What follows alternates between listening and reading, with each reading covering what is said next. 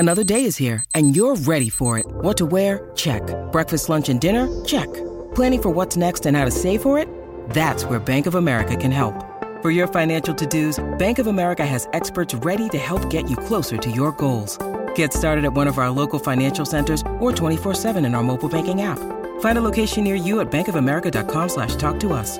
What would you like the power to do? Mobile banking requires downloading the app and is only available for select devices. Message and data rates may apply. Bank of America N.A., member FDIC.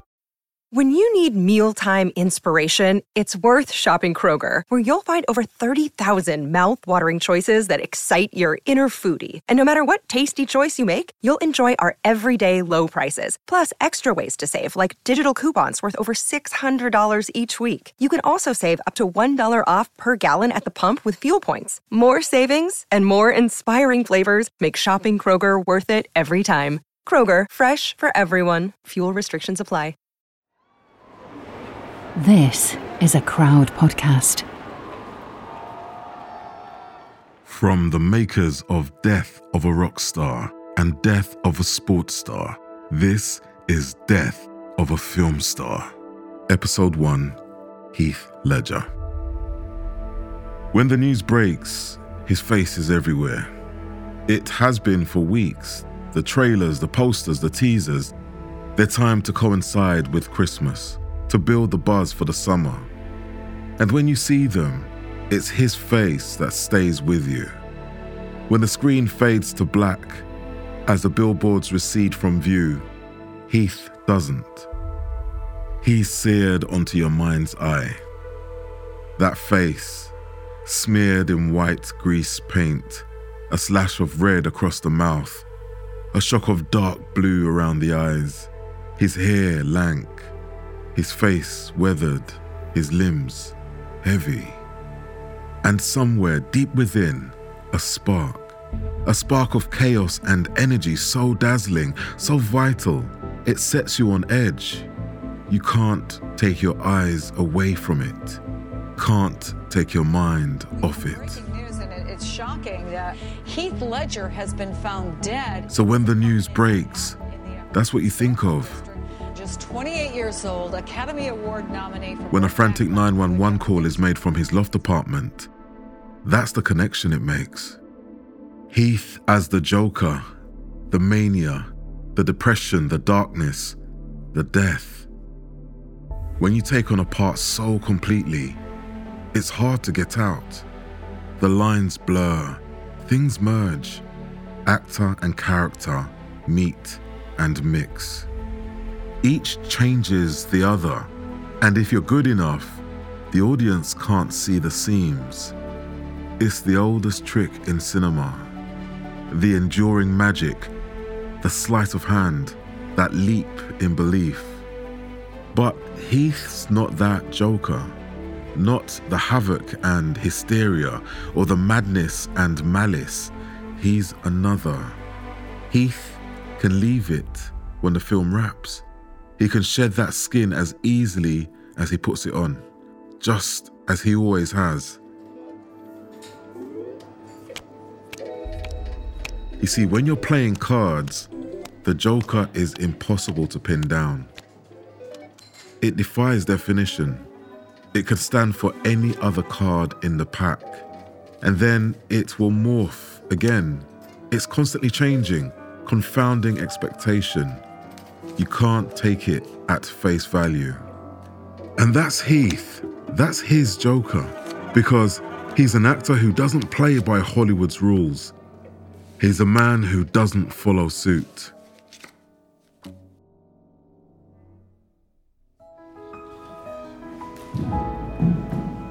"60 faces stare at Heath. This is not what you do at Guildford Grammar, not in 1996, not ever." Heath, shoulders heaving, stares back. The music dies away. He's just spun and slid across the stage in an impromptu dance routine. The aim isn't to entertain, it's to convince, because the other dance class students don't want to dance. Not really. At Heath's school, cadets is the big thing. Teenagers stamping, shouting and saluting, swapping toy guns for the real thing.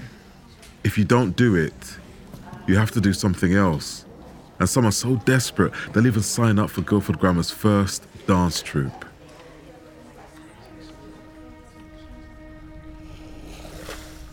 Guildford is in Perth, Australia.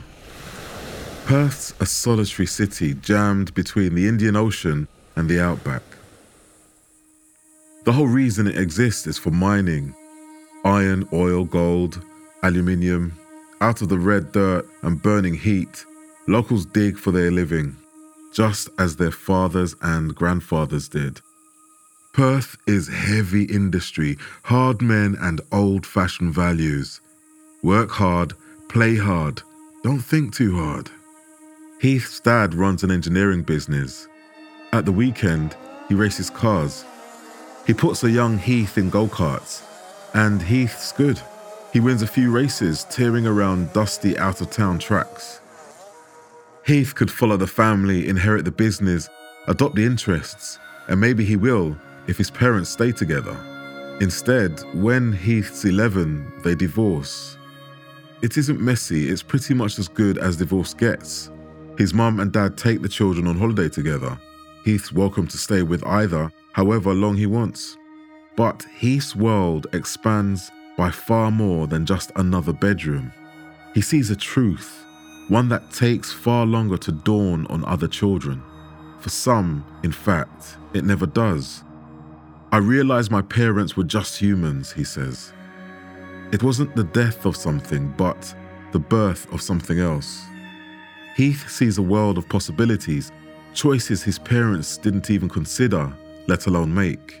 He takes up chess. He covers his room in abstract art. He plays Peter Pan in a school play. And he starts the dance troupe. Heath promises them what he has already realized. Performing can take them places. And he's right.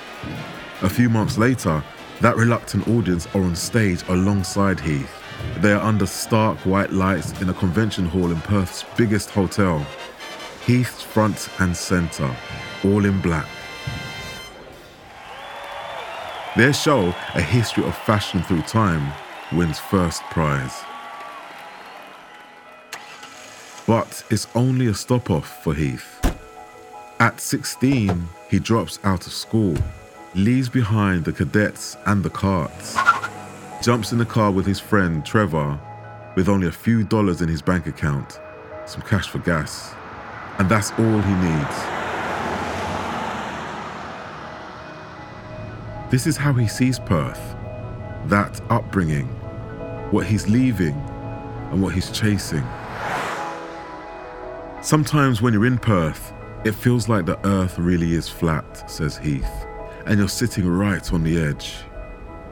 See, Heath needs to be nearer the centre, where he can think thoughts that don't occur in Perth, where he can meet people and passions that don't live in his home city. So he and Trevor drive 3 days, 2,500 miles along empty roads under starry skies. They stop to sleep, eat, and little else. And finally, they roll into Sydney. A city alive with new possibilities.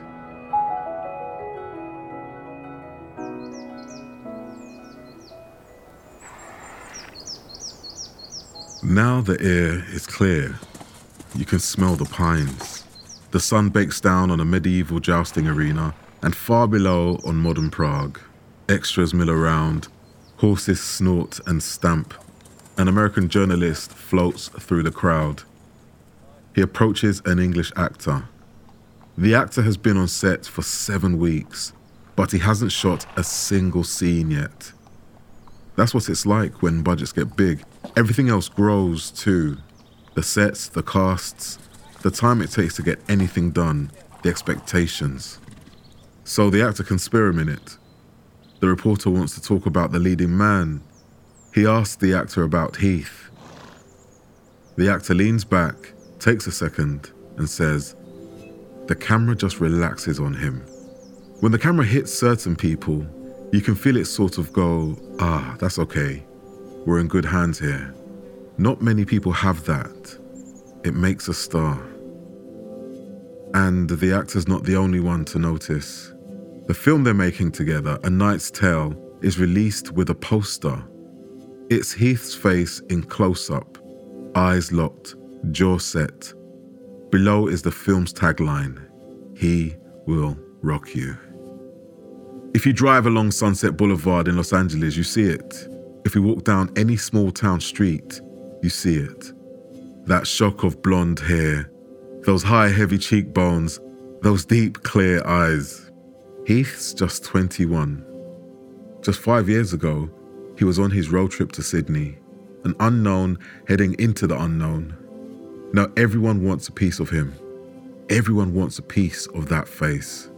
The previous decade, it had been Leonardo DiCaprio.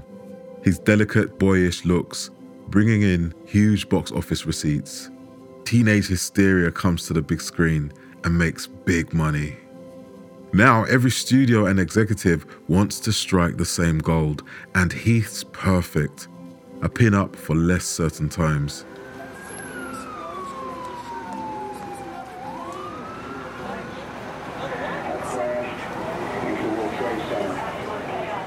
Four months after A Knight's Tale is released, 4 hijacked planes descend out of a clear autumn sky on America's East Coast.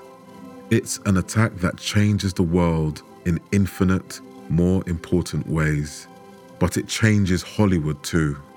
Heath's throwback looks are in. DiCaprio was boyish, almost ethereal.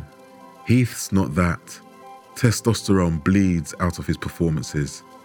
There's no vulnerability, no doubt. Instead, there's a quiet, surly certainty. A leading man who leads. An idol with the confidence the audience needs to feel. Just like James Dean gave them at the start of a simpler, colder war.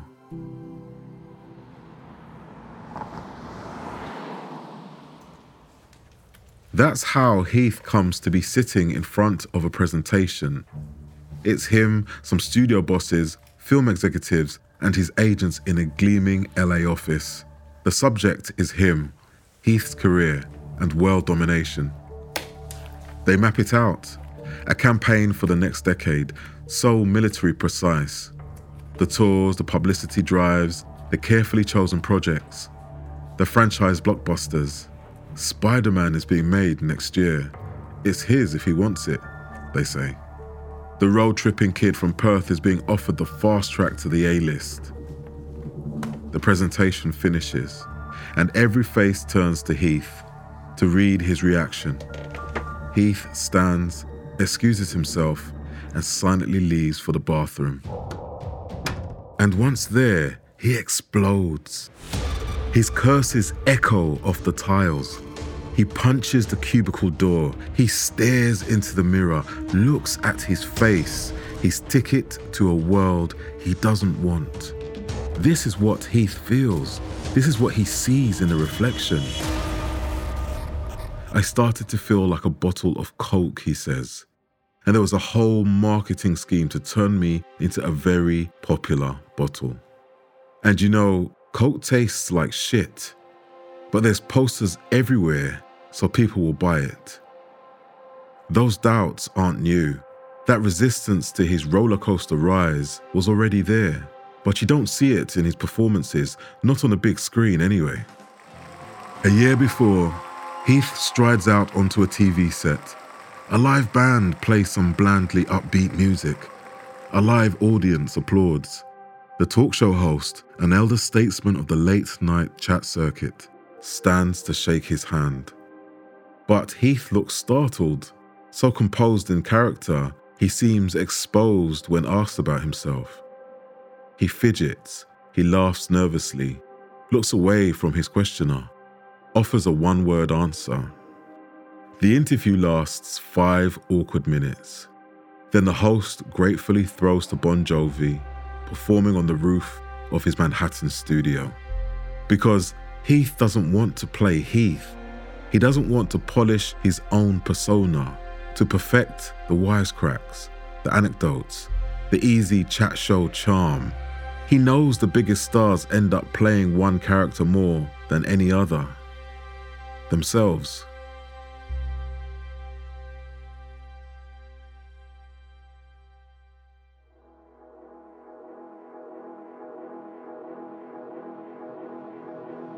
So Heath takes a different route, different roles.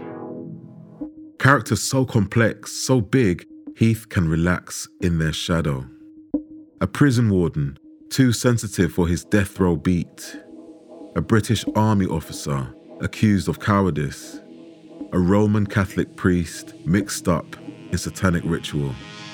And a cowboy in love.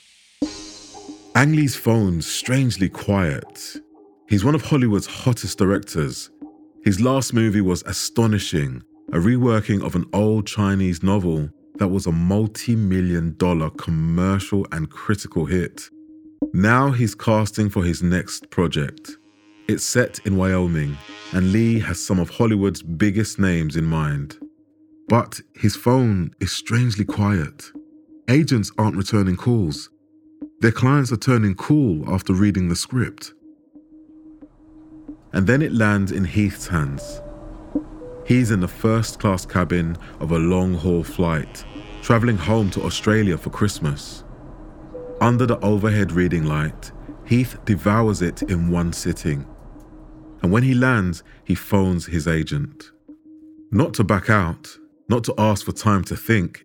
Instead, he says it's the most beautiful script he's ever read. He's all in.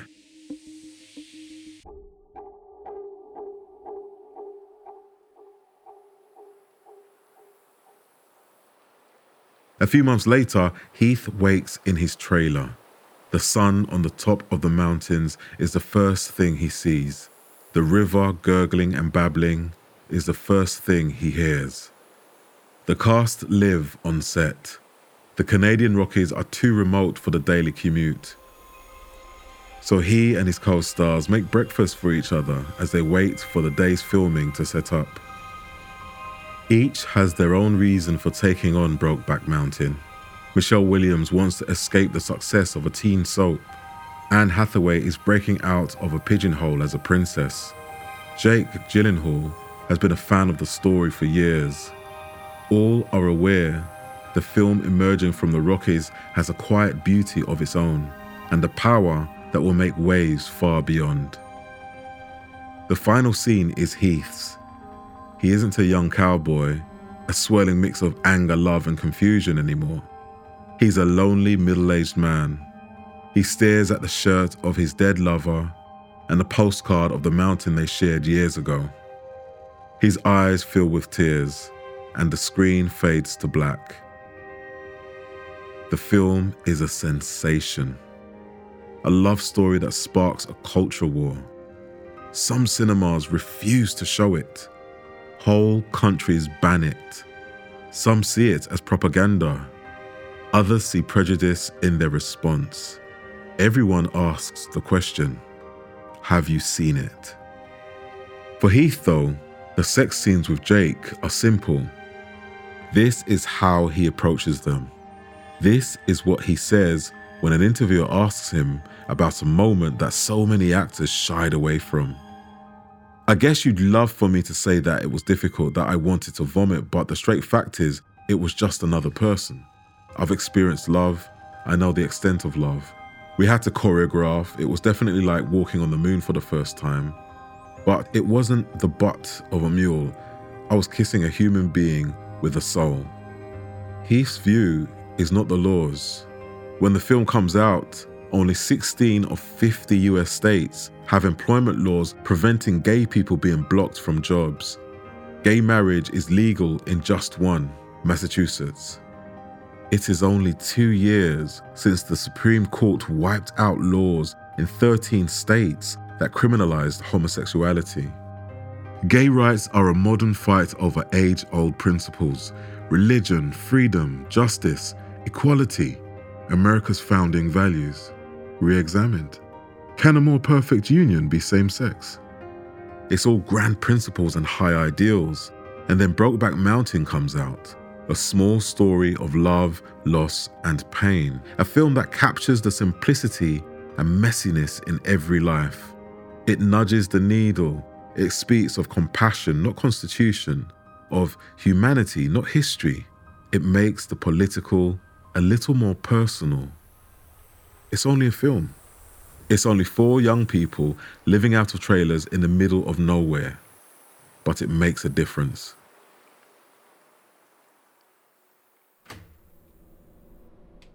Heath hangs the Do Not Disturb sign over his hotel room door handle.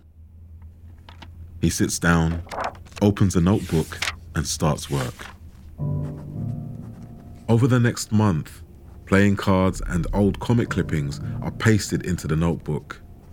There are also howling hyenas and leering clowns. Clockwork Orange thugs and punk rock icon Sid Vicious stare at him from its pages. And in between are Heath's notes, a frantic scrawl, sometimes in a small, tight hand, sometimes a single phrase in large capitals across a single page. He's searching, trying to unearth new life in an old character, and the search goes to some dark places. He lists things the Joker, his Joker, finds funny. Blind babies, landmines, AIDS, beloved pets in bad road accidents. By the time it comes to filming, Heath's in deep. His mind's a whirlwind, clicking through combinations of quirks to unlock new parts of the Joker. He gives an interview. The reporter finds a place to sit among the empty glasses and discarded clothes in his apartment. He says he's sleeping only 2 hours a night, that his brain won't let his body rest, that he took 2 sleeping pills last night when one didn't work, and still woke up an hour later. His Dark Knight co-stars see it. The exhaustion, the tension. Heath's hard to reach. He's always in private company. Him and his character locked together. But that's Heath. When he films Brokeback Mountain, he punches brick walls to capture his character's pain. Even off duty, he sleeps fitfully. That energy, that creativity, that relentless, restless mind is his gift and his burden. The Dark Knight shoot has been over for nearly 3 months when his masseuse climbs the stairs to his sprawling loft apartment. She knocks, rings his mobile, and gets no response. But that's not unusual. She lets herself in. She finds Heath in bed. She sets up the massage table and tries to rouse him, but his shoulder is cold. The medics only take minutes to arrive, but it doesn't matter how fast they get there. Heath's already dead. He has been for a while.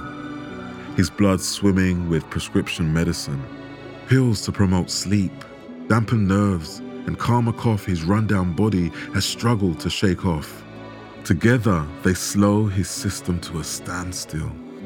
Together, they gently snuff out that light within. Heath's just 28, his film career just a decade young, but with the power and variety that might take others a century. The final act plays out on a New York street. His body leaves the apartment building on a trolley, pushed by policemen, lit by the flashbulbs of waiting photographers. And in the days and weeks to come, flowers and notes fill the sidewalk, in memory of the man who was, and the moments that will never be. But when you've done what Heath's done, your work lives on. Your characters touch lives long after the final credits roll. A year after his death, the director of The Dark Knight climbs onto the stage. It's his film, but not his award. It's Heath who's won a Golden Globe for his Joker. As the standing ovation settles back down, he composes himself. After Heath passed on, you saw a hole ripped in the future of cinema, he says. He will be eternally missed, but he will never be forgotten. And he's right. 2020, 11 years later, and a lot's changed. But there's always another award ceremony, and this time there's another Joker. Joaquin Phoenix knows Heath's performance.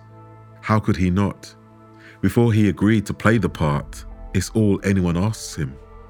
How can he reimagine a role that Heath has made his own? He also knows Heath. They were close.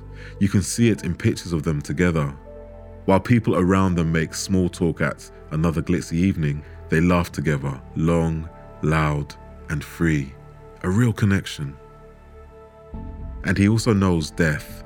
Joaquin's own brother, River, an actor and musician, died young, denying audiences what could have been.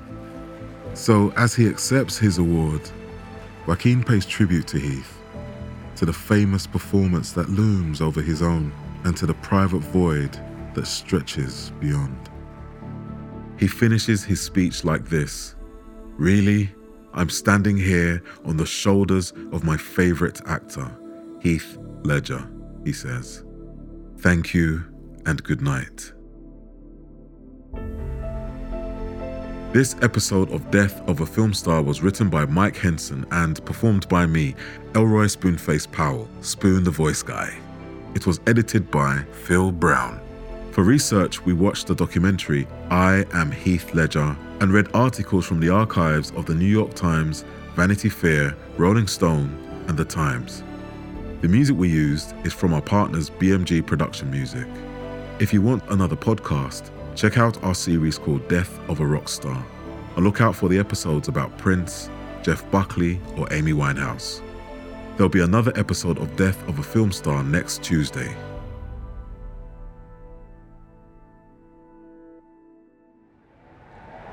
Crowd Network, a place where you belong.